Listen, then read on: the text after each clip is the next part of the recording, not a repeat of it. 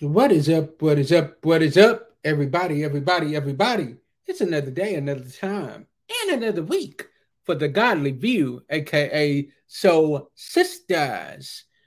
As y'all can clearly see, we have a great show in store for y'all today. As y'all can clearly see at the bottom of the screen, it is one of our family members' anniversary. So before we get this show started, we want to shout out to the Griers and tell them happy anniversary and thank them for spending their anniversary with us. So the way that we're gonna start this show off is like none other. But y'all stay tuned because we got a great show in store for y'all tonight. So let's go. Let's go. Let's go. Let's go.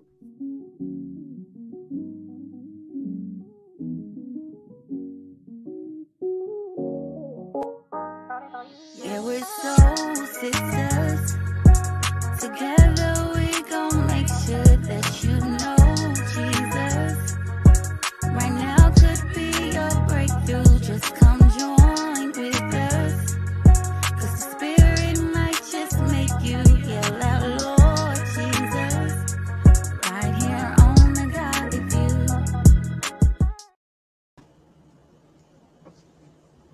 Let's see here. Hello, family. How is everybody doing on today? Y'all looking all rich and beautiful. Doing good. Well, hello again. Thank you. Hello, everybody. So, welcome, family. Those of you all who will be tuning on tonight, this is the Godly View, aka you are watching the Soul Sisters, and I am your one and only Coach Janine. I'm so excited to be here with everybody, and I'm going to pass it on. Like I said, let's introduce ourselves before we get into everything, sisters. So we have hello, is that Andrea? Take it off from there. Hi, and I am your purpose pusher, Andrea Purdy. I am here in Mississippi, the South. I am your purpose pusher. I'm retired Army Sergeant, retired after 18 years, and I am living large and in charge. I am enjoying this new home ownership. I'm enjoying this celebrating new life. So I am super excited about our show. Had the privilege, the honor to already interview these two lovely people. And of course, I have questions on top of questions. So I'm excited to get into our show today. I'll go next. I'm Jessica Rogers, your neighborhood therapist. I live in Bowling Green, Kentucky. So shout out to all those watching in Bowling Green. Ready for another great session with my sisters and see what we get into tonight. Honoring the not newlyweds, but they're still new, right? Yeah. It's their anniversary. So let's get into that, and you want to pass it on to Pastor Seth. Yes. Hello. This is Persephone Sonia, aka Pastor Grier. As you can see, I'm grinning ear to ear. I'm like, I made the mistake of rubbing my husband's head, and he had just shaved his head, so I'm all over the place. So forgive me. We live in the beautiful state of Alabama, honey, and today is our 1-year anniversary. This is the Clifford William Grier II, my amazing husband, my best friend, my boyfriend, all of that in a bag of chips. So welcome to the Godly View. Listen, I'm so excited to be here with you all. As you all who are tuning, y'all know we actually kicked off the season this past week during Mother's Day, kind of kicked off this new season. And so this is our second show. And so I'm excited to be even tuning in. Oh, look at the pictures there. Listen, wait for the Grier game. Yes, that was our cake fight. Yes. I love it. I'm so excited to be joining you all on this conversation because as our sister Andrea mentioned, I know there was the other interview where you all were able to kind of dig in on some of the things that your experiences and so on. So I'm excited to be chiming in on this conversation because we congratulate you all for your 1-year anniversary. Woo! Thank you. It's been a year of, we packed a lot into a year, y'all. We did. I know that's right. God said he will redeem the time, won't he? Oh, yes. Redeem the time. Yes, indeed. But those of you all know who, how we kind of, usually have the show. We have trending topics and some hot topics we sometimes talk about a little bit, and then we get into the meat and the good stuff. And so there was a few topics that we were kind of chiming in on or just discussing amongst ourselves in our chat. But one of the ones that kind of rose to the top, which I'm sure is nothing new to nobody at this point, is this whole situation around Kevin Samuels. And I'm kind of glad that Clifford, that you and Steph are here to join us in this conversation, because we'll be able to have a man's perspective to kind of chime in on if you're okay. You know, just how this has come about with Kevin Samuels and his passing away, and the mass response that's taking place. And I know when we were chatting about it, we were saying this would be a good thing to just kind of chime in on a little bit, because obviously this is a godly view, and we like to kind of give a godly perspective on things. And it's much needed, because it's been some conversations going on around this thing with him passing away. And so I guess to give a little backdrop about it, it's nothing new. Like I said, I'm sure everybody's familiar with it, but there's this YouTube sensation gentleman. He's an image consultant, Kevin Samuels, and everybody's familiar with him. He has some controversial views that he's had over the course of time. He actually went viral with a particular video that's maybe been made about a year or so ago now, something around there.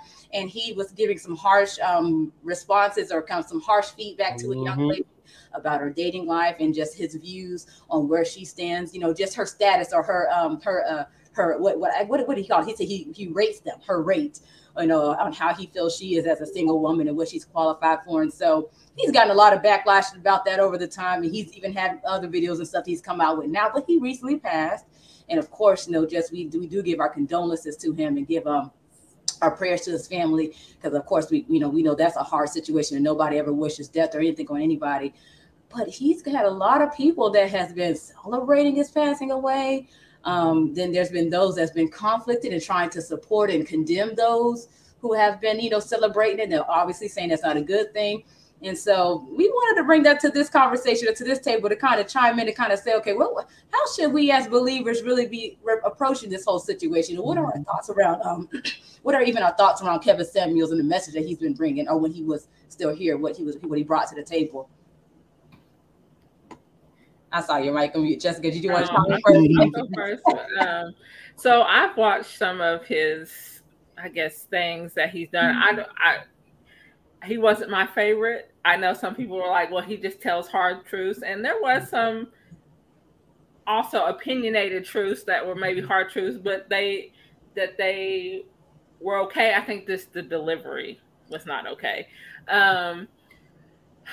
As far as like his passing, like you said, never want to hear about anybody passing, or, you know, the grief that it causes, especially when they pass suddenly, right? It's different when you're able to kind of grieve because you know the person's sick and kind of things like that. So, but as for him, like, I try to stay away from the opinions of him, because I think that I don't know what gave him those opinions or views. There was one comment that I had read that I kind of had to mull over, and I was like, besides he just gave hard truths, but somebody had said that he stood on his opinion and was trying to preach masculinity in a way that we kind of don't do it anymore, or for men, like the stand on, I guess you would say, more masculine identity, instead of just kind of going with the flow, like how culture has been doing it. Like, you know, he wasn't about men wearing dresses and all, you know, I had to mull that over, and I was like, well, you know, we do, as the body of Christ, we have to stand for the things that are right. And so in a way I was like, okay, I can accept that. But again, sometimes it's just about the delivery. So I steered away from making any comments. But on those types of things, I kind of could get a better perspective of him just by some of the comments I read that were more kind of fair.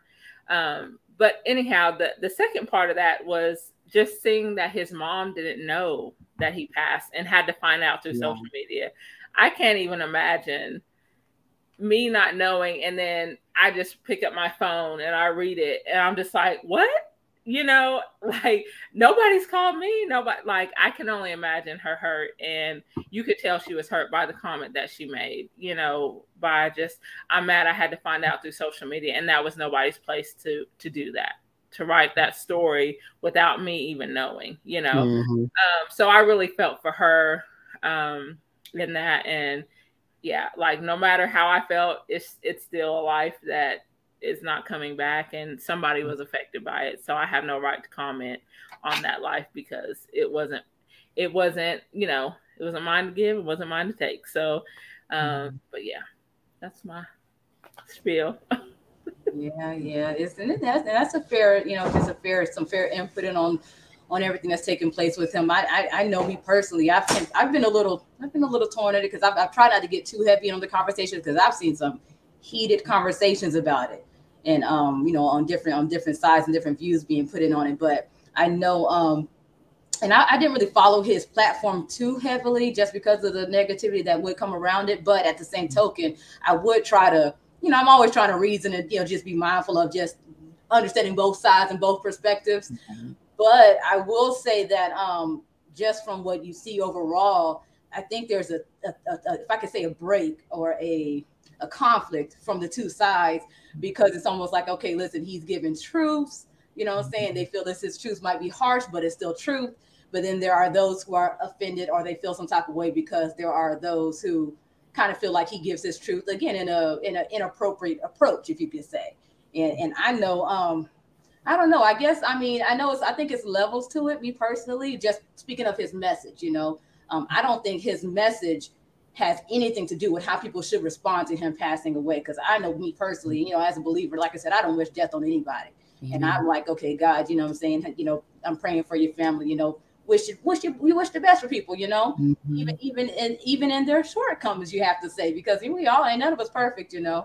But I know at the end of the day, I think it's not appropriate for people to bash him or to speak down on him, because it's almost like, because that's one of the comments I've seen often is that, okay, those who are like, oh, he did wrong, he did this, and they're like, y'all are both doing the same thing. Like, y'all are saying that he was harsh and inconsiderate, but then you all are now being harsh and inconsiderate to him. Like, so it's like y'all are both kind of putting yourself in the same position. And so I'm like, where's the guy gonna shine through? Where's the guy side? And I think that's why Pastor Jamal kind of got in the hot seat. Because did you all even see what his comments were, Pastor Jamal Bryant, in relation to the situation? I think I remember hearing a little bit about that, but nothing I don't remember reading into it too much. But I do remember him coming under fire for what he said about it, especially in Sunday morning in the pulpit. Yeah, I can imagine with the details of what was said. Yeah. What he said, what Pastor Jamal Bryant said, pretty much, because it was Mother's Day weekend, and he was preaching a Mother's Day message. And in light of what he was saying, he was pretty much telling them that he was talking to the women, of course, and like encouraging them and like, hey, at the end of the day, you got to know your self-worth. You got to know who you are and where you come from. And then he kind of went to talking about how there are women out here who are listening to the wrong voices. And that's kind of where he threw a jab at Kevin Samuels. He was like, how are you going to have self-esteem? And I'm paraphrasing. How are you going to have self-esteem, but you all are listening to somebody? He didn't name his name, but everybody knew he was talking about somebody who is telling you that over the age of 35, if you're single, you ain't worth nothing. But yet, it's still that same man has to have a GoFundMe for his funeral. That's what he said. And so it was like, oh, you know what I'm saying? Yeah. Because it was kind of on that level where it was like, I mean, even though the whole GoFundMe thing did come up under question, because his family came out after the fact saying that was a scam. It wasn't legit, but that was something that came out. But a lot of people were supporting Jamal, like, well, listen, he ain't said nothing wrong. Y'all say Kevin says harsh truth, but this is a harsh truth just because it's from a pastor. But then a lot of people felt it was inappropriate because as a pastor from the pulpit for a message, it's like you taking jabs at the you know what I'm saying? And stuff like, ugh. There's always a way you have to go about saying things. And with Kevin in particular, he was very toxic in the way he delivered his message. Mm-hmm. Yes, there was a lot of hard truths and a lot of it was opinionated, but it was his opinion. But it just came across very toxic in the deliverance of it. Yeah. And he really preached a lot of toxic masculinity, and it was very chauvinistic. Mm-hmm. That's coming from a man. That he was very chauvinistic. You can't personally, you can't really go around telling people this kind of stuff. They're not asking for that. Right. But he was forcing it on them anyways. Nobody wants to be told that after a certain age you're not worth anything, or after a certain weight you're not worth anything, or as a man, if you don't have a wife that's an 8 out of 10, I'm not sure if they said stuff like that, but if you don't portray a certain image, then you can't call yourself a power couple, or you can't call yourself making it in life. And we can't tell people who to love or how to love them. I mean, you can tell people to love yourself, and you can tell people, yes, you need to work on yourself and do better for yourself, but you shouldn't just go around bashing people. Yeah. So his opinions maybe kind of sort of were in the right area as far as, you need some, I'm trying to help you out. Yeah. It just came across very toxic though. Yeah.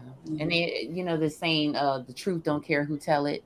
That's true, but you also attract more bees with honey than with vinegar. That's good. And we have to look at, this is a situation. What would Jesus do? How would Jesus approach these people? He had different approaches for different people because of his discernment. Certain people can handle certain delivery, and then other people need a more gentle approach. So that was something that he lacked, was the discernment to be able to say, okay, well, this person needs to hear this and this person needs to hear that. And even with all of that of course I didn't agree with a lot of the ways that he treated people, either men and women, because I've seen him treat men and women horribly. And then with the manner in which he died, I think it was inappropriate for Pastor Jamal Bryant to say what he said, being that was Mother's Day. That was Kevin's mother's first Mother's Day without her child. Like, read the room, sir. There's certain things you say at the kitchen table, certain things you say when you're in a group chat. Everything does not need to be said in the pulpit. And this is a responsibility that, and I'm saying this as a pastor, you cannot take advantage of your platform. You have to be so careful what you say and how you say, because the world is watching. So the world saw how the church viewed Kevin Samuels and how the church rallied behind someone that said things about him that were unnecessary. Say the stuff you said about, okay, y'all are listening to some of the wrong voices. You should not be listening to people that say A, B, and C. But for him to go in for the personal attack, I've had people in my life that have been horrible to me that have passed away. And the thing that strikes me the most is that person doesn't have an opportunity to be better. It's over. Once the person is dead, that's it. They don't have a chance to repent. They don't have a chance to improve. They don't have a chance to apologize. They don't have a chance to, and of course we never know what happens to a person in their last seconds of life. But that's the biggest tragedy, is that he didn't get a chance to see maybe some of the error in his ways. Because it's a beautiful thing when someone is so staunchly one way and then their eyes are open, the scales are pulled from their eyes and they can see clearly and they're like, oh, wow. And that's happened to me as well. I've been wrong about certain things and I've been like, oh my God, like, I'm so glad that I see the truth now. Right. So the tragedy in that, and of course, like how his mother found out about his death, that was totally inappropriate. His family should have been notified. They should have released a statement about his death. We should not have been finding out about the police report or the report, from the 911 call and all. That was so inappropriate. This world can be quite cruel to its dead. And I think the church should have risen up in that moment and say, listen, we may not have agreed with everything that this man said, but this man was somebody's son. This man was somebody's father. This man had a soul. He was a person, even though we didn't agree with everything. If we had to agree with everything that everybody says in order to love them, nobody would love anybody. So love is what should have covered all of that. So it's the platform. I think a lot of times people abuse their platform, and I felt like he did abuse his platform in saying what he said about a person that can no longer defend themselves. So it was the wrong time, the wrong location, the wrong everything. Like, it was just petty. It was petty. It was just petty. That's what it was. It was petty. And it's sad that a pastor and someone who is so visible and someone that's so, if this had been, a smaller time pastor, someone that wasn't as known, it wouldn't have had the impact that it had. But because he has the platform, you have to be responsible with what you say. Even with us, we have a responsibility. That's right. Because every time we go live, there are people that are watching that aren't saved. Right. They're watching because they love the conversation. And we need to be able to reflect Christ in everything that we do. When we have fun, when we joke around, all of it becomes, how's God going to get the glory out of this? Right. And what he should have said is, I know a lot of y'all are taking advice from some of the wrong people. Right. What I'm here to tell you is that there's another way. You can heal without having to call in and ask somebody to rate you, or ask somebody to tell you, what kind of person you deserve. He still could have said that first part without diving into the personal. So we have to be so careful. That whole ding dong, the witch is dead, that is so not Christ-like. Because I remember when Kim Jong-il passed away, the North Korean dictator, there were some people that were glad that he was dead. Yeah. But then what happened? His son, Kim Jong-un, took over and things got even worse. My Lord. So one person dying for a movement is not going to stop the movement. There will be another Kevin Samuels that's going to rise up in the ranks. There's going to be somebody else, just like when Osama bin Laden was killed. Oh, did Al Qaeda break up? No. They got stronger. They rallied. They started doing more. So bashing him is not going to kill the movement. Right. I think that's what a lot of people thought. Oh, he's dead now, so the women are safe. No, no, because he has a bunch of soldiers out there. So we have to be mindful of that. Yes, indeed. Let me jump in real quick. I didn't want to say nothing, but after Pastor, I said I got to say something. The main thing I think that we need to see is that someone spewing toxics into social media, into the lives of Black women is not good. And it's not true. What he was saying was not true. I don't care if it had a half truth or a little bit of truth. No, this is not true. What the things that he said, it was not true. It wasn't right. And prayerfully, no one greater raises up. I'm praying. Amen. Because Lord, he was a lot of people's uncles. We do not need that. Daddy. We don't need no more. Jesus. As Black women on this show that we have with 5 Black women, we want to hear positive messages. That's the reason why we come live every other Saturday. It's because we want to share a positive message. Yes. Out. The thing about putting positivity out, it always doesn't attract the numbers. Before Kevin Samuels was bashing Black women, he had different conversations around Black culture, and he was talking about things that were positive. But he didn't start getting the views, he didn't start getting the money until he started bashing Black women. Now, can we talk about how people are going to? Sis, you're coming in and out a little bit. Your audio.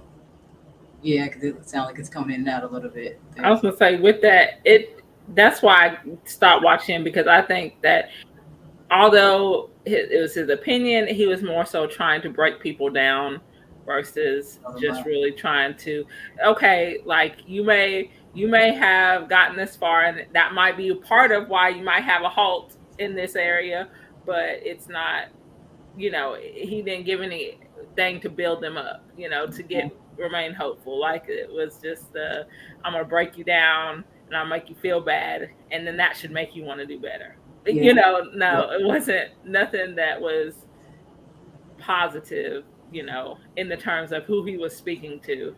And so, but it's funny. I find it funny because if you watch their life, did he ever talk about having somebody that cared for him other than his mother? Did he have people? And so I think sometimes what you spew is directly a reflection of what is going on inside. And so, I just want to add that too. Go ahead, Andre. I see you back. I don't know if I'm back or not, but I pray that this audio is good. I'm going to say this because I got to move on.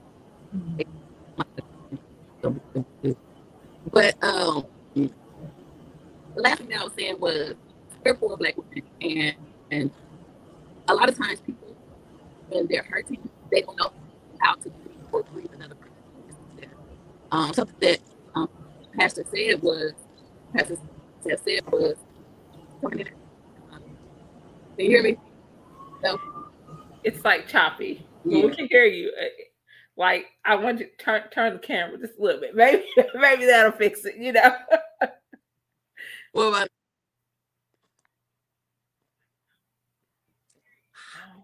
Just keep going.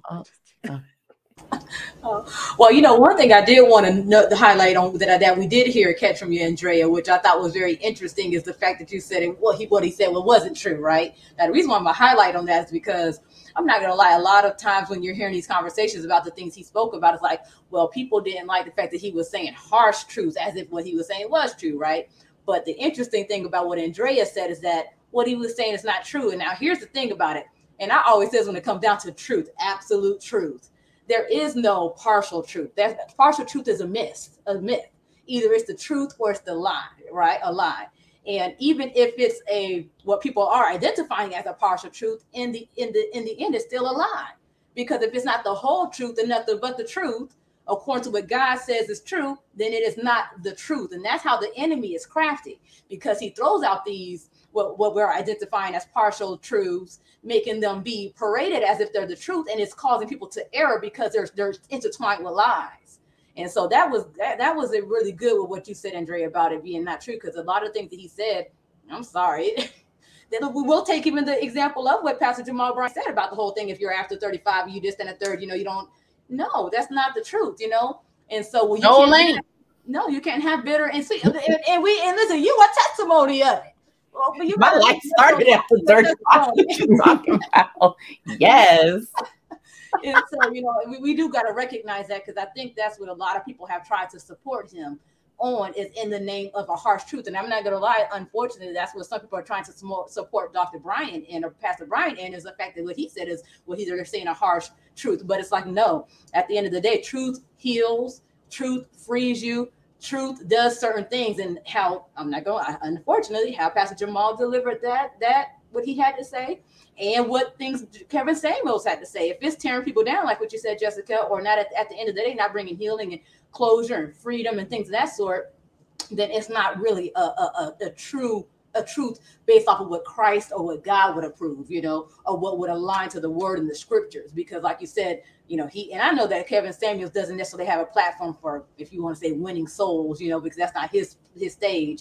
But at the end of the day, if we're all seeking healing, if we're all seeking closure, we're all seeking wholeness, unity, things of that sort, bringing people together, even in the space of he's an image consultant, so obviously he's trying to get people get their image together so they can find people that they feel they're compatible with, and his approach is counterproductive to that, And so if that, at the end of the day, no matter how much truth you try to say that you have in there, if how you're approaching it is defeating the purpose, then you're missing the mark, And I think one of the sad things is, I think some of the ones that I heard, it sounded like the women that were really called in were genuinely wanting encouragement. They were wanting somebody to kind of plant those seeds and kind of feed into them. And, again, it was the exact opposite. I'm going to tell you this because I think that this is what I think, and I'm going to just tear that down and, get rid of that idea. And so, yeah, I think, I felt for all the single moms, because those are the ones I heard, like ones that had kids. And I would testimony that you can achieve whatever you want to achieve. And so it's about, you and God, you work together and you can achieve it. So, yeah. I think that was another sad, is that I saw women who were really wanting just somebody to give them good advice. Yeah. But he was just trying to break people down. And let me give a shameless plug to that, just as a small plug, because I know we'll probably be shifting here soon to get to the good stuff about Pastor Stephen the Griers. but a shameless plug on that, like you said, because I think I dropped this when we were chatting about it in a chat too, was there's a gentleman by the name of Joseph Dixon. He's the founder of a platform called Real Black Love. And I'm not sure if you all have familiar with him or have ever followed him, but I'm familiar with him because, just being in some of the single spaces that we have known each other from, I'm familiar with his platform. And he has a group and he has a dating app and all of these things. But he's currently one of the cast members. He and his girl, the lady that he's seeing, they're cast members on a new matchmaking show that just recently launched out of Atlanta called Love Match Atlanta or something like that. And the beautiful thing about them is I followed them for a while, Joseph and his because they're matchmakers. They're what they would consider kind of like what Kevin Samuels identifies himself as high value, high quality, high end matchmaking. Like that's the realm that they flow in. But But when that situation took place with that young lady that he went viral on, and she really brought her down, Joseph and the lady he's seeing that are, like I said, elite matchmakers, they reached out to her. And they were like, listen, you know what I'm saying? We saw what happened. You know what I'm saying? We want to let you know that that's not true. You know what I'm saying? What he said, you do qualify. And they literally even took her up under their wing. Were like, listen, we know you reached out to him because you were looking for somebody that can help you in the space of dating. And they kind of helped to kind of help soften the blow with all she had experienced from that backlash. Because and then the crazy thing is, on their show, they highlighted that situation on the show. Like, matter of fact, so that even highlighted their interviews with her and their work with her, and everything was on their last episode of the show that he's now on. But the beauty is I really respected him and the lady that he's seeing. I forget why her name slips my mind. I forget her. I'm sorry, her name slips my mind. But check out their show and check out his platform, The Real Black Love, because they're high-end matchmaking services as well. And of course, do your research, like anyways. But I followed them for some time, and I can tell that, contrary to how we're talking about when you have the not so good platforms for somebody seeking, advice, counsel, or even to be able to be paired up, they have a more genuine and a more effective approach to how they go about matchmaking and helping you to even, streamline yourself when it comes down to your image and things like that sort of, if you're trying to go down that path. And so I wanted to give a plug on him because I really respected how they came out and helped that lady when that stuff happened, because on the show they were showing how the inboxes and the negative messages and pretty much just what she went through as a result of that. And I was like, but I really respected how they came through in the clutch and helped her in that time, because that really it hurt her, hit her hard, when understandably, that she's like, you'll die alone. I don't know if y'all remember, because it's been a while ago when that initially situation happened. I heard rumblings about that. Yeah, so I really respected that. Why people would celebrate. I'm not saying it's right, but it makes sense. Like, if someone felt a certain way about something, that's why they would celebrate. Now, the great thing about this show is we're the Godly View. So we're going to tell you from a godly perspective. And a lot of people, I'm not going to say all of them, but a lot of people who were celebrating, they didn't come from a godly view. So they did what they knew. And a lot of times when we do share these topics, we're sharing them from a godly perspective, but the people, they may not have that same God. And I know I promise you, I probably will always bring this up, is because we want sinners to be saved. Yes. Oh my Lord. Yeah. Thank you. Yes. If you're looking for a certain thing from a certain person, you got to say, is this person, is this peanut butter or is this jelly? Yeah. Get peanut butter out of jelly. You got to if you want jelly. Yeah. Right. That's true. That's a very good point. Say this last thing real quick. The one thing I think as believers and as people of God that we must do, we must continue to show love to those who feel that they're not being.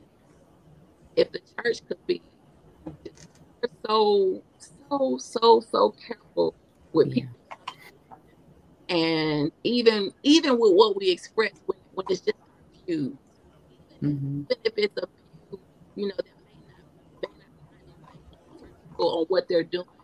If we're more careful,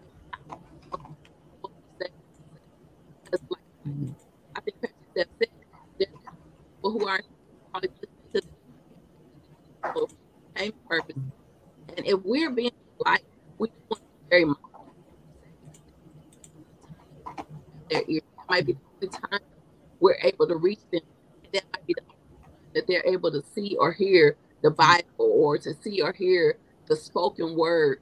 So what Pastor did, and representing the church as a whole, a lot of people took it and said, oh, this is why.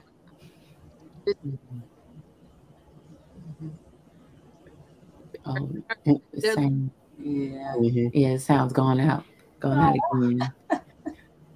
Yeah, it held on for a little bit there, and then she was talking good. I felt talking good. I was hanging on, but I was like, I'm trying to. It was good. It was good. But yeah, but listen, what Andre was saying is so spot on, though, and it even makes sense because I'm not gonna lie. Unfortunately, that's kind of like the nature of the beast that we're dealing with when we're dealing with the world and the fallen state that it's in. It's like depending on the platform you're listening from and who you're hearing from. Yes. They're gonna have views that are gonna align to where they fall in that spectrum. So it makes sense, and even being able to know as people, believers and or not, how to filter that. You know what I'm saying? So we're not taking in the bad. We're filtering out and knowing what we're putting putting ourselves before. And so that's really good. I know we're going to be well, were there any other thoughts on this? Because like I said, I think and Clifford, I got to thank you even for your input on that or your thoughts on that, because I'm not going to lie, Clifford, surprisingly, you are one of the few males or men who has a contrary thought process on it, because a lot of men, not everybody of course, but a lot of men speaking on this topic have spoken from the angle of, he just telling y'all like it is. It's a truth that y'all need to hear, that type of a thing, not really pointing out the not so good aspects or elements of it. So it was really, refreshing. And I'm excited to have heard your view, it being different from the majority, if that makes sense, Yes. It a lot of that is my upbringing, though. You have a lot of men my age, younger than me, older than me, that weren't brought up in a healthy 2-parent home. And they weren't taught love and acceptance, and they weren't taught good self-esteem, and they weren't taught how to bring that out in others. So that's what happened, I think, with a lot of men in particular. They grow up in single family households, or they grow up on the street listening to whoever down the street, listening to the gang leader or the old head down the street who is single himself. Right. And that's all they know. Yeah. I mean, look at this culture of the Book of Future. Everybody listening to Future so much and what he has to say, and coming up with the futurisms and stuff like that. And people aren't just joking about it, they're living about it. Oh, yeah. They're living by this stuff. Yeah. And Kevin Samuels lines up right with that same toxic culture and that toxic masculinity. So that's just such an issue that we're running into right now. Is that a lot of young men aren't brought up in healthy, stable homes, and not for nothing, just aren't being raised right. Yeah, my God. Oh, my Lord Jesus. And, and to keep it fair and to keep it balanced and equal on both sides of the spectrum, because obviously we do have a show of women. I'm not gonna lie, we do have toxic things that you see in the sense of women out there, just speaking generally. To where, and the only reason I'm saying that is because I'm keeping the level field balanced, because I know a lot of times men are saying, women, they need to hear the harsh truth. Y'all don't want to but at the end of the day, it's like, okay, listen, no, we're all having to come equal to the table. Recognize where women fall short, recognize where women fall short, but don't come together at each other like you're gonna rah to fix it. Exactly. Right. That's not the way to fix it. You know what I'm saying? Exactly. Yeah, and even though because even as a coach, I think sometimes a coach when it comes out of harsh, I know there's a level of harsh, when it got tough love, they call it. Yes. But tough love doesn't tear down still. Right. It's the love. Emphasis on the love. Yeah, there you go. Love covers all. And so I think, like I said, we all have to take risk, and not individually, because I know, if the shoe fits where, sort of a thing. If you're one of the women out there and you have some of those toxic traits that are making men, because it's revealing to see the men out there feel the way that they feel. Like, women need to hear this, and y'all just don't want to accept you know what I'm saying? Like, it's revealing, seeing where people's different mindsets are at. And so it is a revealing thing that they say, okay, let me take note of that. Let me take notice of this, so we all can try to grow, Exactly. And it's just so hurtful in the Black community in particular that we're so divided amongst one another. We keep talking Black Lives Matter, support Black, protect Black, love Black, come together Black. But Black's the first one to tear apart Black. And Black's the first one to tear down Black. Right. We're the only ones, crabs in a barrel. Yeah. We continually tear each other down openly behind each other's back. We continually tear each other down, but won't offer strong, healthy ways to build each other up and support each other. Right. Yeah. Yes. And on the subject of toxicity in women, I have been toxic in the past, and I had to grow up and I had to heal. You know what my toxicity was? Allowing anybody to have access to my heart. That's toxic too, because if you have someone that has a house and they leave their door open all day and all night, animals come inside, people randomly walk through, and they sit there and they say, Why are these people in my house? Why are these animals eating up all my food? Why is this happening? Because you left the door open. That's on you. That is your responsibility. So I'm always harder on women than I am on men, because we are the ones that have to carry the seeds that men drop off, the ones that aren't responsible. Yeah. So you not only do men have to be responsible with where they leave their seed, but women have to be responsible with who they allow to leave their seed with them. You Yeah. know, so we're the gatekeepers. We Yeah. have to take responsibility. I can't blame all of my problems on the people that have hurt me. I have to take responsibility and say, okay, where did I go wrong in allowing this? Because it's very rarely just one offense. It's always several offenses. It's always things piling up on top of each other until you can't take it anymore.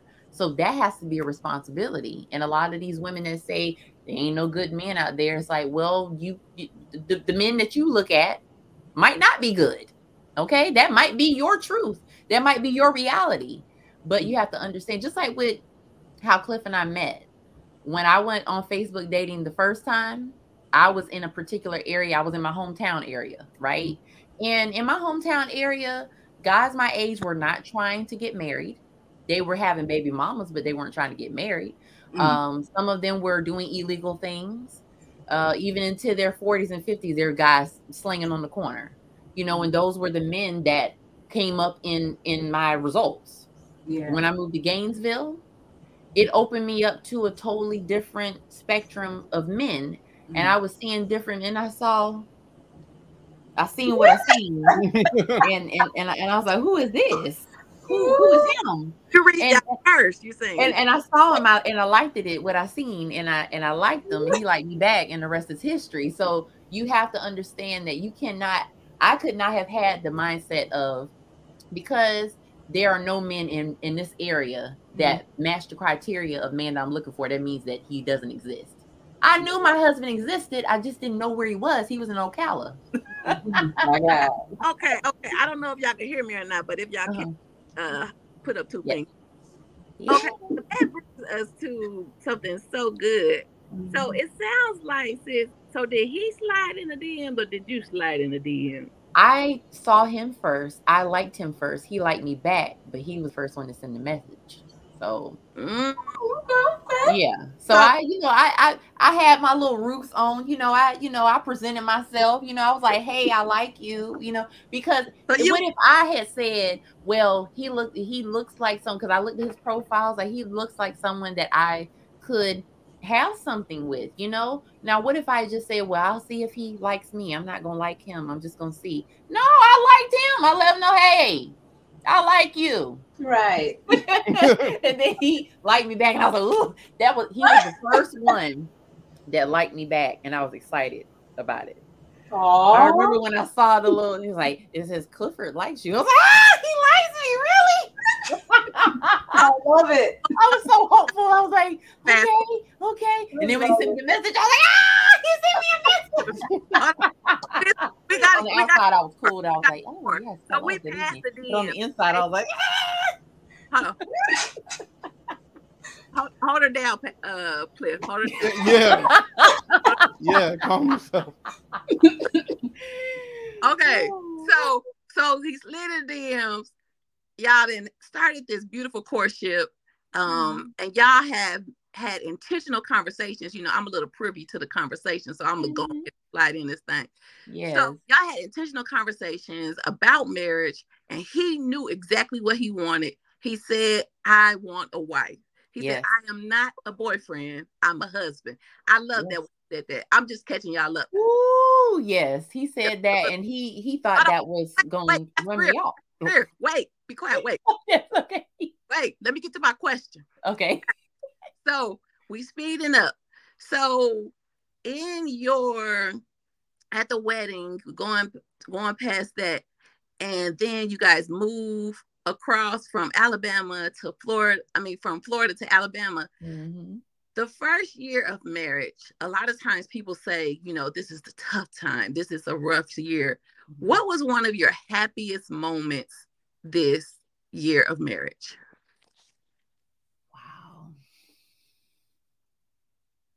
There's so many. Uh, I would say it was a series of moments of realizing that the happiest moments for me were like the moments where I expected him to judge me for still being in the healing process and he didn't. When you're in a situation where you're used to being judged and you're used to being ostracized, and then you have someone that you're totally naked with emotionally and spiritually, and that person sees all of your scars and they don't run away. They run to you. They don't run from you. Those, I think, were the moments. Yes, we had the moments where we laugh and kiki and I tell him dumb jokes and he's like, oh God, and stuff like that. But the moments where I was the most afraid to be vulnerable and I just gave way to it and I just allowed that moment to happen. And instead of running from me, he ran to me. Mm-hmm. Those were the happiest moments because those were the moments that I truly felt like, oh my God, I am safe. Like this is real, because people can talk a good game. Yeah. People may say, I'll be here for you, and they may mean it, but they don't understand the depth of what that means with you. Yeah. When he said he is going to be there for me, the vows that he said to me that day, he's been living them. Correct. So those were the moments. It was the moments that I realized that I was truly safe in this marriage were the happiest moments. Okay. This is not one of the questions, but because you just said that, what in you allowed you, like, I don't know if this is a good question, but you let me know what you think. But what in you allowed you to have space and room for her to be vulnerable? And what do you think was that that you did, or as a man, okay, yes, this is my wife. Okay, yes, I can allow her this space to be vulnerable. How did you get that? Like, is that something God? Is that something that you learned as a child? Did somebody teach you how to have that? Can you answer that? Is that a good question? That is a very good question, Mm-hmm. and it's a multi-layered question, multi-layered answer, because the answer is all the above. Mm-hmm. It's the Christ in me. Mm-hmm. It was taught to me, and it's something that I legit wanted to do. I spent a lot of time. I grew up in the church. I spent a lot of time more so with the elders in the church than I did with the other youth, because I had more in common with the elders. I wanted to learn. From a young age, I always prayed for wisdom. Yeah. I wanted to be wise. I wanted to be wise and smart. That's what I wanted. Yes. And I learned from a lot of the older deacons and deaconesses and watched the way they would conduct themselves and treat their spouses. And my parents are in a very loving relationship. They're going on 36 years of marriage this year. And my mom, there's 3 sons, 3 boys. I'm the oldest. No daughters, so no girls in the family. So it was always taught, this is how you treat your wife. This is how you treat your queen. From a young age. That was instilled from day one. And it wasn't just my parents I learned it from, but both sets of grandparents treated their wives the same way. Of this is how you treat a woman. This is how you conduct yourself. This is how you need to carry yourself as a young man and going into adulthood. So it's really something that when I saw that she needed to open up but was afraid to, I would have to always let her know, I'm not your past. Ooh. I'm not your ex. And it's like I'm sorry you haven't dealt with more people like me before, but just because that's what you've had, that's not what you have. What you have is what you actually prayed for. And if we're gonna be together, continue building strong roots together and grow stronger together, we need to be able to open up to one another. And that was part of being able to be vulnerable, both of us. She had to be vulnerable and I have to be vulnerable. And that just comes from me understanding that a man is allowed to be vulnerable. Absolutely. I admit I have a lot of walls that are still up, but I know that. And I tell her that, and I say, listen, if I don't tell you something, it's not just because I'm trying to hide it. I'm not trying to, put on a good front. I'm just slowly tearing those other walls down and letting you in. But I need to be able to you need to be able to let me in as well. Exactly. We both can't be in our own fortress. Right. We're a married couple, so we're trying to build our own castle. Right. So wow. we both had to leave our own castles to join up together. It's a process. It's a process. You said good. You said, I am what you pray for. Mm-hmm.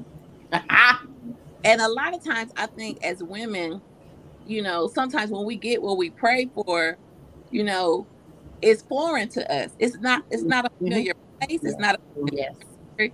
So how did you establish a certain type of patience around that? Because I know immediately she wasn't like, okay, now let me tell you everything I ever went through in my whole life. And let me just open up to you. So what was the level of patience that you had? And can you speak to men who maybe are in that particular situation and let them know that patience is something that's going to help you in this relationship? Yes. Yes. It took quite a bit of patience. Not just having patience with her, but having patience with myself as well. And knowing and understanding that this is a process. Yes. Not for nothing, we got married very quick. A lot of people date 3, 4, 5, 10 years. Yeah. And they still don't really know each other. Exactly. But they had that extra time to get to know each other. They were playing around, but they had that time to get to know each other. So we both understood, and I understood that, listen, we're still, yes, we're married, but we're still in that dating phase of really learning each other. Yeah. And, setting boundaries and learning each other's boundaries and learning each other's quirks and takes and stuff like that. Yeah. So I know for me, it would take a little more time to get her to open up because of her past. Understanding her past helps me prepare for the future and live in the present. Wait, say that again. Yeah, say that again, Daddy. Past by Understanding her past is going to help us prepare for the future and live better in the present. Ooh. Yes. That part. That's the quote. Whoa. Yeah, that yes. Well, my Lord. We can't just speak. Yeah. Let me chat that. Yes. In relationships, we're taught, the past is the past. You gotta leave the past in the past. You can't just carry the past around. Yeah. So I believe there is some truth to that. I believe that. And I'm gonna say this, and then I want you guys to answer. But there's some parts of your past that you do have to let go because you let her know, I'm not your past. Exactly. But there are some parts of her past that you have to understand in order to prepare for that great future that you're talking about. Exactly. Yes. So on that journey, how did you distinguish between what part of our past that we need to keep with us, or what part of our past that we need to understand, what part of our past that we need to let go of, and what part of our past are we going to build on for a greater future? Yeah, that was an interesting one because it was like a natural sifting that took place. There was really no game plan. Of course, I knew myself coming into this marriage, having been married before and having that marriage not have gone well at all. I knew that I was going to have to do extra work to be able to trust him to show me what kind of husband he was. And it was interesting because it was a situation with my ex-husband where he ended up trying to get to be able to talk to me about a situation that I had nothing to do with, but he, was trying to talk to me. And that was like literally what a week after we got married. I think it was like a week or some change after we got married. That was before we moved here to Alabama. We hadn't even moved yet. Yeah. So what happened was Cliff ended up talking to him, and I was listening to the conversation, and it was crazy because I could tell that my ex-husband was sizing him up to try to see, okay, what kind of guy is this? Can I overtalk him? Can I, try to drive a wedge between him and Persephone? I could tell that's what was going on, right? And it was crazy because my past was talking to my present and my future. My past and my present and future were having a conversation. My Lord. And God made it to where I didn't have to say a word. My husband stood up for me. My husband knows my character. My husband knows what the truth is about his wife. And he told him, you need to talk. If anything comes up about my wife, you call me. Save my number. If anything comes up about my wife, you can call me directly. So there were situations where my past kept trying to creep back in, the situations that I went through financially. My divorce cost me tens of thousands of dollars, based off of all the things that happened to me because of, how things transpired during the divorce. And there were just certain things that Cliff was like, what he told me was that, because it was because I can listen, if I am not transparent about my past, I cannot be influential in my present. So I'm going to be very honest with y'all. Because of my health issues, I was on SSI before I married my first husband. The benefits were taken away because of my ex-husband's income. I was under the impression that once I divorced him, I would be able to reapply for those benefits, right? So since January, February 2018, all the way up until a few months ago, I was still fighting to get my benefits back, or at least the back pay, right? And it got to a point where the attorneys were not doing what they were supposed to be doing, and I was highly frustrated with the situation. And Cliff told me, listen, you letting go of this is you deciding how much that divorce cost you. That was the cost of your freedom. That was the cost of you being able to walk away. So if you're done with the case, be done with the case. And I walked away from it, and I was able to have peace about it. It hurt me because I was like, I went through all of this and I lost this and I lost it. But look at what I gained, though. The divorce cost me about $50,000 in debt and money that was owed to me. Okay? Alimony payments that were never paid, right? But look at what I gained. I gained peace. I gained stability. I gained love. I gained a safe place. Someone that I could be fully vulnerable with and they don't use it against me. Someone that literally says, I am here for you and is there for me every day. Literally, there have been moments where he's had to pick me up from the ground. And he never turns back around on me. He never says, well, I had to do this for you. I had to do that for you. Now, sometimes if I overdo it at the gym, you do be a little petty sometimes. Yeah. But other than that, he has never used my weaknesses against me. And when you find that in someone, I think your ability to be able to be fully naked with someone, spiritually and emotionally, that's when you have something special. When you can fully allow them to see all of your flaws, all of your scars, and they don't turn away from you and they don't judge you. It is something that is priceless. And people want to talk about high value this and is the woman supposed to pay for dinner? Is the man supposed to pay for dinner? Or do you feel safe? Do you feel safe with this person? Can you cry now to this person? Can you show this person the deepest parts of you? And for the record, I'm paying for dinner tonight, and you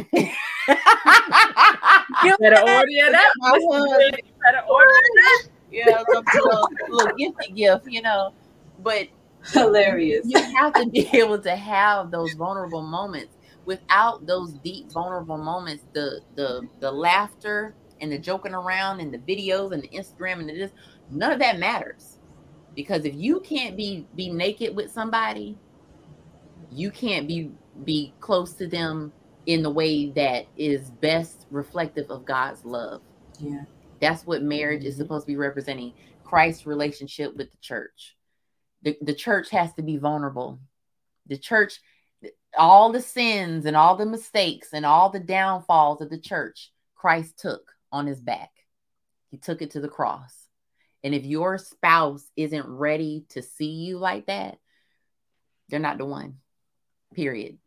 Can I just make a comment? Mr. Grier over here looking at you with those eyes. You tell him, why? Tell him. That's where I see coming from the eyes, but he's very reserved, very calm, collected. Yes, that's my boo. Hilarious. I'm gonna be quiet after this because y'all know I got many questions. Y'all know. We love your questions, by the way. Yeah, those were some good questions. Oh yeah. But I'm gonna say this because of what you just said. It was so powerful about how Christ wants the church to be vulnerable. Mm-hmm. And if the church is the bride, and if we're supposed to mirror the relationship between the church and Christ in our marriages, how can we do that more, Brother Cliff? Like, how can we? Because one thing that I can say that just seeing you guys journey, and I tell Pastor this all the time, I'm so thankful that you guys went before me because I need to see this. Like, I need this real time. I need to see, see the love that you have for her. I need to see the vulnerable spaces. I need to see this because a lot of times when we get into certain relationships, especially after years of being single, it's hard to kind of, I ain't gonna say it's hard. Sometimes it can be difficult to adjust to being in a relationship. Right. And for you, because, you know, we wanted to see the representation as, you know, the church and Christ, how can we, how have you done that more in your relationship with Pastor Persephone? The biggest thing is just being real. James Brown said you can't fake the funk. So you can spend a whole lot of time playing if you want to. Yeah. You can play church, you can play house, you can play at work, play at school. But when it gets down to it, you can't fake it, but for only so long. So you have to come from a place of realness and honesty and integrity. You know, it's not just something that you're taught. It's something that is in you that you want to do with that person and for that person.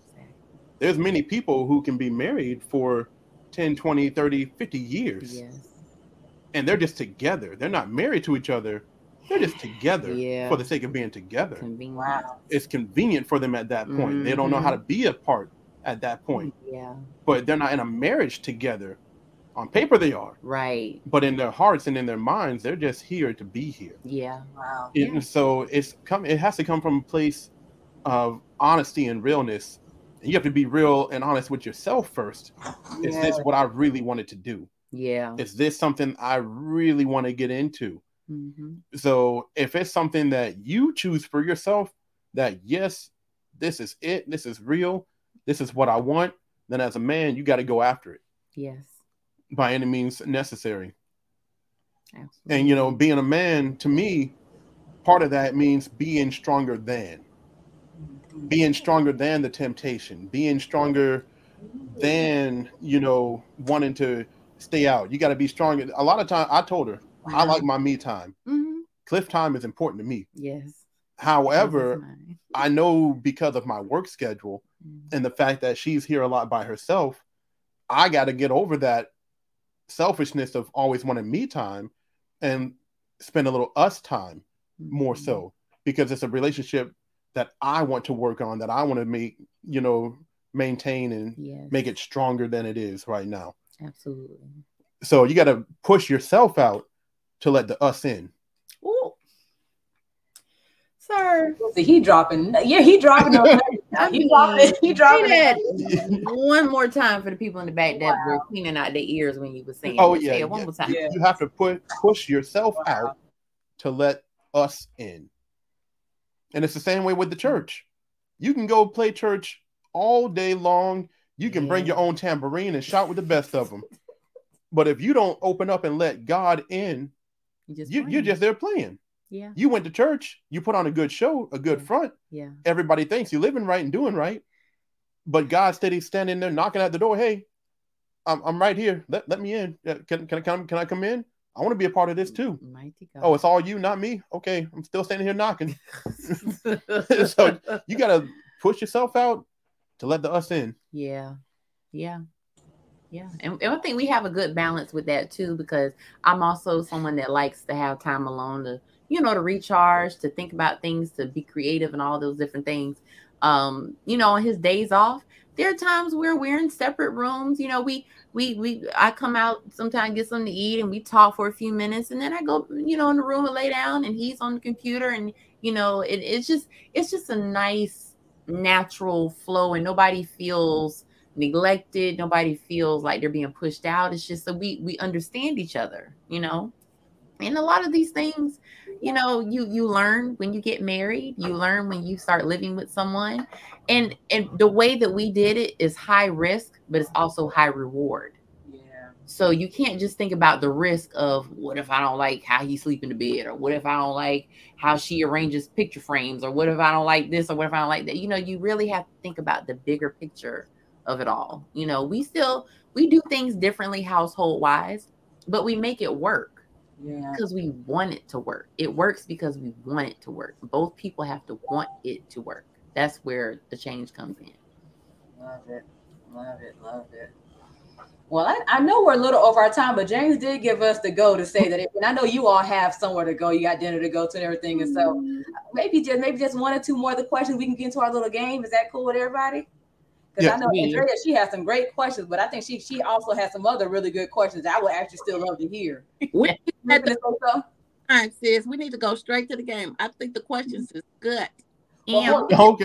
Let me just get this one question in. There's just this one last question, because I'm really interested in hearing what they have to say about the holiday. I'm curious to know your holiday story and what would be the best holiday. Just that one question, and we can jump right to the game. The best holiday? Yeah, that you've all had to spend on your first year. Both Christmases were good. Like our first Christmas as a married couple was really nice. Yeah, because we actually we were on a road trip that day. That early that morning. We started out early that morning, and we were able to hang out in Ocala for a few hours, and we hung out in Brevard for some hours. It was nice coming back, as Mr. and Mrs. After we had. We had moved and everything. And actually that was the Christmas I said, no, we cannot miss, because the Christmas before he spent with me, taking me to go see my family. When he, had decided he wanted me to be a wife and everything, he was like, I need to go see family. So he ended up not being able to spend time with his family until later on in the evening. Because I kept saying, we got to get back. And he was like, no, I have time. We have time. And he got a chance to meet very key people in my life, but and then the Christmas before, that was a motorcycle accident, right? Because it was two Christmases in a row, because they have Christmas breakfast, right? So I said, this year we ain't missing, because I don't want Mama, because grandmother, I don't want Mama to come after me and be like, you are not missing another Christmas. I got so many phone calls that day. Where you at? When you coming? I'm in Brevard. Who you with? Well, how you missing out on us? And right. Everybody's like, who is this girl? Yeah. So yeah, I do the Christmas pajamas, the matching pajamas. Yeah. And we don't do all that. No. I tried. She wants to do that. I tried to get him to. He was like, Stephanie, no. I'll try a couple more Christmases and then I'll give up. Maybe he'll do it with the kids. I don't know. But we did make this Christmas, and it was really beautiful. It was really nice. Love it. Yeah. Love it. Just get some shirts. A t-shirt. Yeah. I like that. I like I told her the whole matching flannel pajamas or the onesie thing. It's like I was trying to get him to get matching thermal outfits. Yeah, she wanted matching thermals. I said, I'm already a big man. I stay hot. No. Not right now. Okay. It's okay. Yeah, going. It's still a beautiful story. I love it. I love it. No. Oh, man. Well, we're gonna do, even though we're gonna get into this game that Andrea is talking about, it's actually gonna touch on some other things we're gonna get to learn too. So, Andrea, did you want to did you? Because I know the audio. Okay. So I'll go in and ask these questions. This is a game, and you all probably have seen.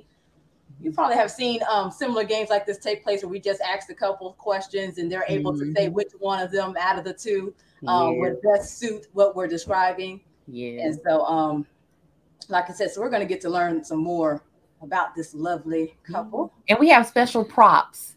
Our sister Michaela gifted us these beautiful rose gold wine goblets. So thank you, Michaela. So we're going to be using this as our prop. So when it's me, I'm going to be like, when it's him, he's going to be like, Love it. Ain't nothing wrong with that. Say we'll toast to that, huh? Yes. So, and these are some really good, like I said, scenarios. And so, out of you two, who would you all say is most likely to do the grocery shopping in the home? Okay. I can see that. And let's see. Now, this is going to be an interesting one. Who is most likely to cook? Okay. We both like to cook. Yeah. When I can sneak in there and she doesn't fuss at me for already starting. Because he works so much. I'd be like, babe, let me do it. Oh, yeah. That's good.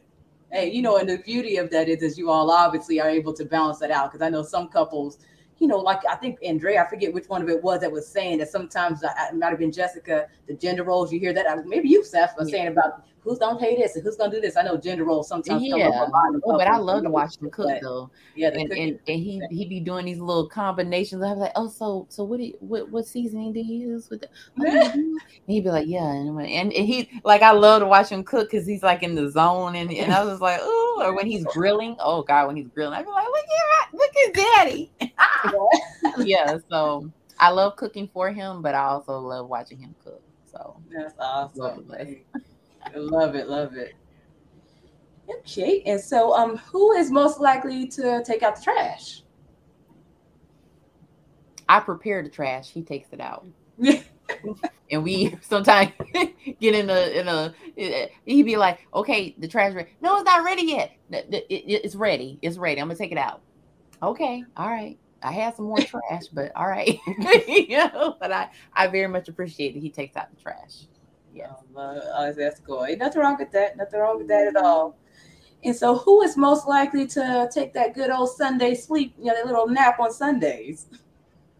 I think we both do. Well, he works a lot of Sundays, so when he's here, I pray to God that he can sleep in a little bit. So, but yeah, I nap. Yeah, I do more sleeping in than napping. I don't really do a lot of napping. Right. I'm more the napper. Cool. And who's most likely to make a large purchase or makes when you're out shopping? Now that's interesting. I don't know why I didn't think that. Okay. Interesting. I see a lot of gadgets and stuff like that. It's like, I don't need it, but I kind of want it. Yeah. Mm-hmm.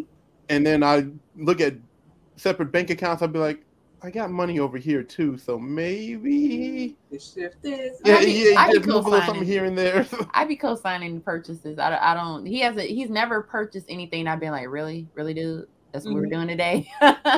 So yeah. Mm-hmm. I know you've shared about how you like to go shopping. What is that, IKEA? It's a nice field trip to go and just be like, oh, look at the stuff and look at the things, But yeah. I'm more the window shopper. He's more the actual shopper. Yeah, I'm more the we already drove over here. I'm getting something. Right. Right. I do love Amazon though. Yeah. Well, that's an interesting thing though. Y'all are setting a bar and kind of showing that not everything is what it's always painted to be out in the world. Because usually the women are real heavy shoppers. Right. Mm-hmm. Not that y'all are heavy in it, but to hear that you make the purchases is different. Yes.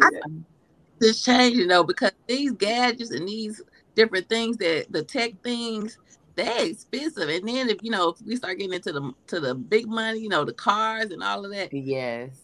They doing the doggone thing when it comes to making big purchases. Yes. Listen, I have like 8 different tabs open on my computer. One is on cars, another's on homes. Yeah. I got another on phones and computers. Yes. So there's a lot of stuff I'm looking at. Yes. And it's kind of like in the cart waiting. I'm just buying it one at a time, but I'm always looking at something different. Yeah. Hey, Nothing wrong. hey, if you got it, ain't nothing wrong with that. Yeah. Nothing wrong with that at all. So okay, so this is going to be an interesting one. Who is most likely to know the lyrics to every song ever written?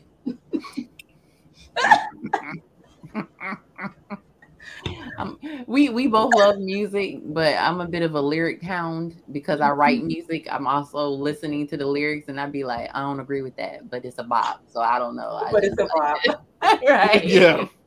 We always we're in the car, and we listen to a lot of Southern soul. Mm-hmm. A lot of Southern soul music, and these lyrics are very forward in the romance department. Yeah, I gotta listen to some old blues music. Now, if it's old music, I'm gonna know it.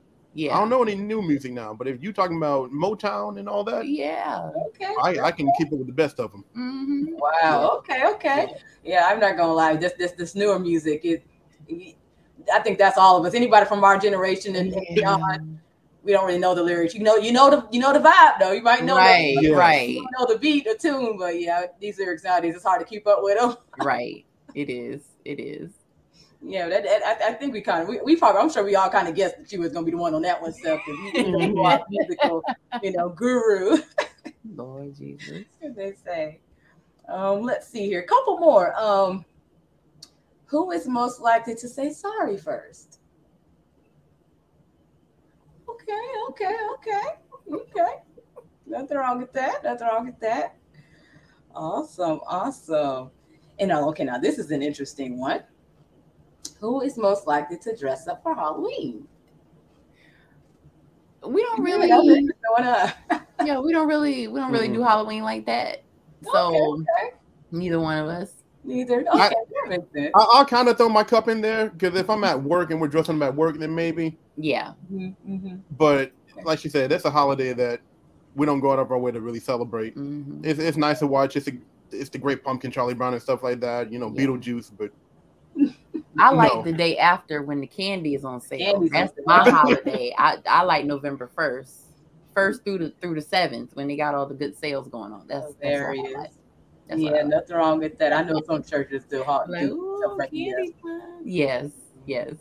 Love it. Listen, we learned a lot about you all between this show and the interview that you all did before. Listen, we all loving the Grier gang. Listen, it's a great place to be. It's a Grier place to be. I like that. Oh y'all becoming hashtags. That's what I'm talking about. Yes. Say thank you to you guys both. I can't say thank you enough because I really, really, really enjoyed your journey, just your love for each other, and your vulnerability and your transparency. It has literally helped me along my relationship journey. I know my significant other, he was like, okay, we need to go eat with them. I'm like, man, Alabama. Yeah, we'll make our way to each other somehow. I was like, if we go to Alabama, maybe we could link up. But we really enjoyed the last show. And a little small plug. We'll be having the Man of God on in June 4th. I believe that's the date. Yay. Did y'all catch that? Y'all catch that? Like, let me say it again for people in the back. We'll have our sister Andrea and her boo coming on the 24th to have. Oh well, all right now. Yes. Talk about them and their journey. Cannot wait. Yes. June is gonna be beautiful. Awesome. And so I know we kind of come to the wrap up. We see your brother James and hopped on. We're going to be wrapping up. I know the Griers have dinner to get to and enjoy the rest of their evening, celebrating their anniversary. Was there anything else that we missed before we wrap things up? Or just two more things very quickly. One, my dear sister sent to me for me to make sure that it's played, and the other one is a surprise for my sister and my brother-in-law. but I'll go with the surprise that my sister has first.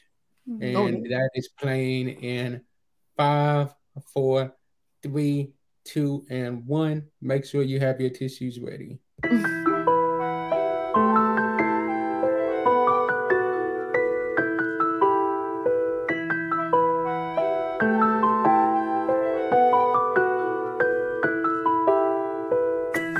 To my dear husband, you are the living, breathing, walking example of an answered prayer.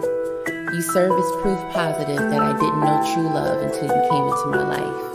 The love you've shown me in this year and a half that we've known each other has prompted a level of growth in me, a level of maturity and vulnerability that I've never been to. You saw through all the things that I went through, all the things that happened to me, to see me and to love me the way God instructed you to. You are every bit the man that I want our future son to be like, and every bit the kind of man that I want our future daughter to marry.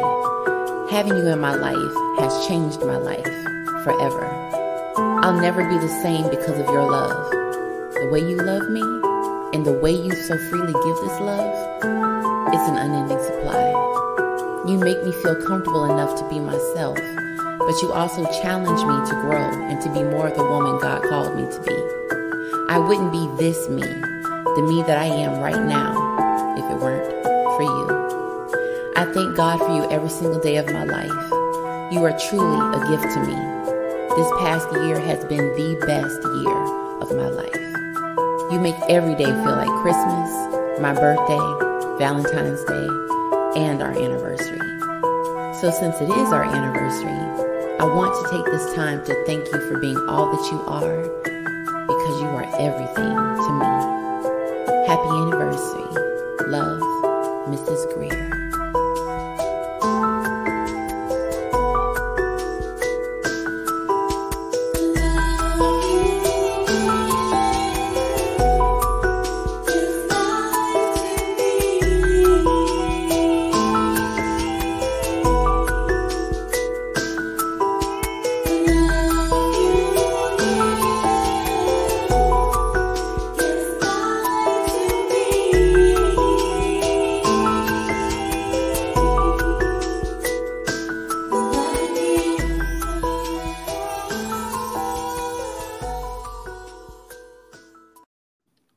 So there's that. To close it out, I thought that was beautiful. Without a doubt. Thank And to you. close it out, I thought what better way to close it out than this right here. Hey. I was just listening to this. Hey. Oh, now you got my Oh, lipstick Lord. on. Hold on. Technical difficulties. You don't have any tissue here. Your lips are a little pink, sir. My bad. Oh, Lord. Okay. You're a little glossy. Yeah, I just gotta wipe it off. Yeah. I couldn't resist it. Yes.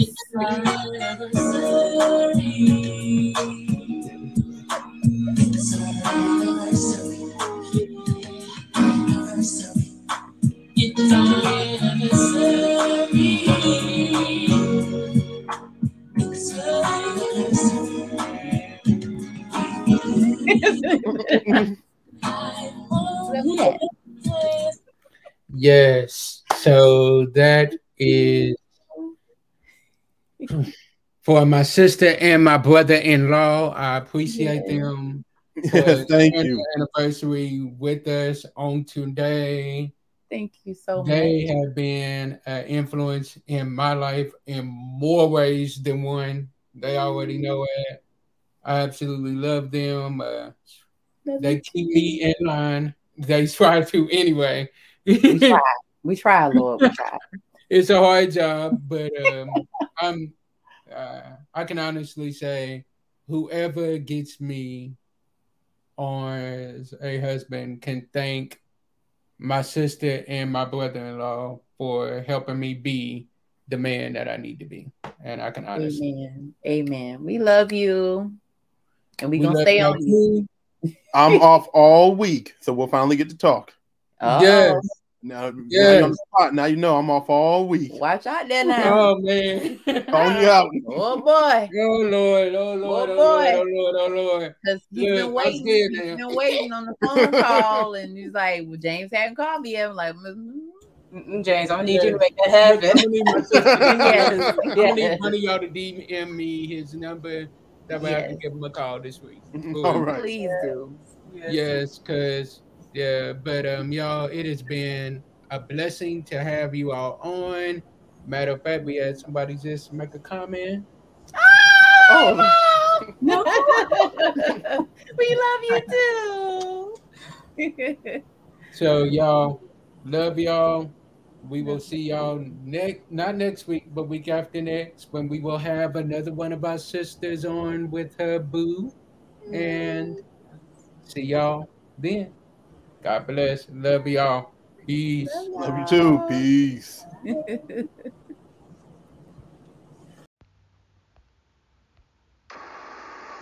Thank you for supporting Rev JHG3 Ministry, whether it be PRL, Real Talk Monday, Godly View, or one of our many podcasts.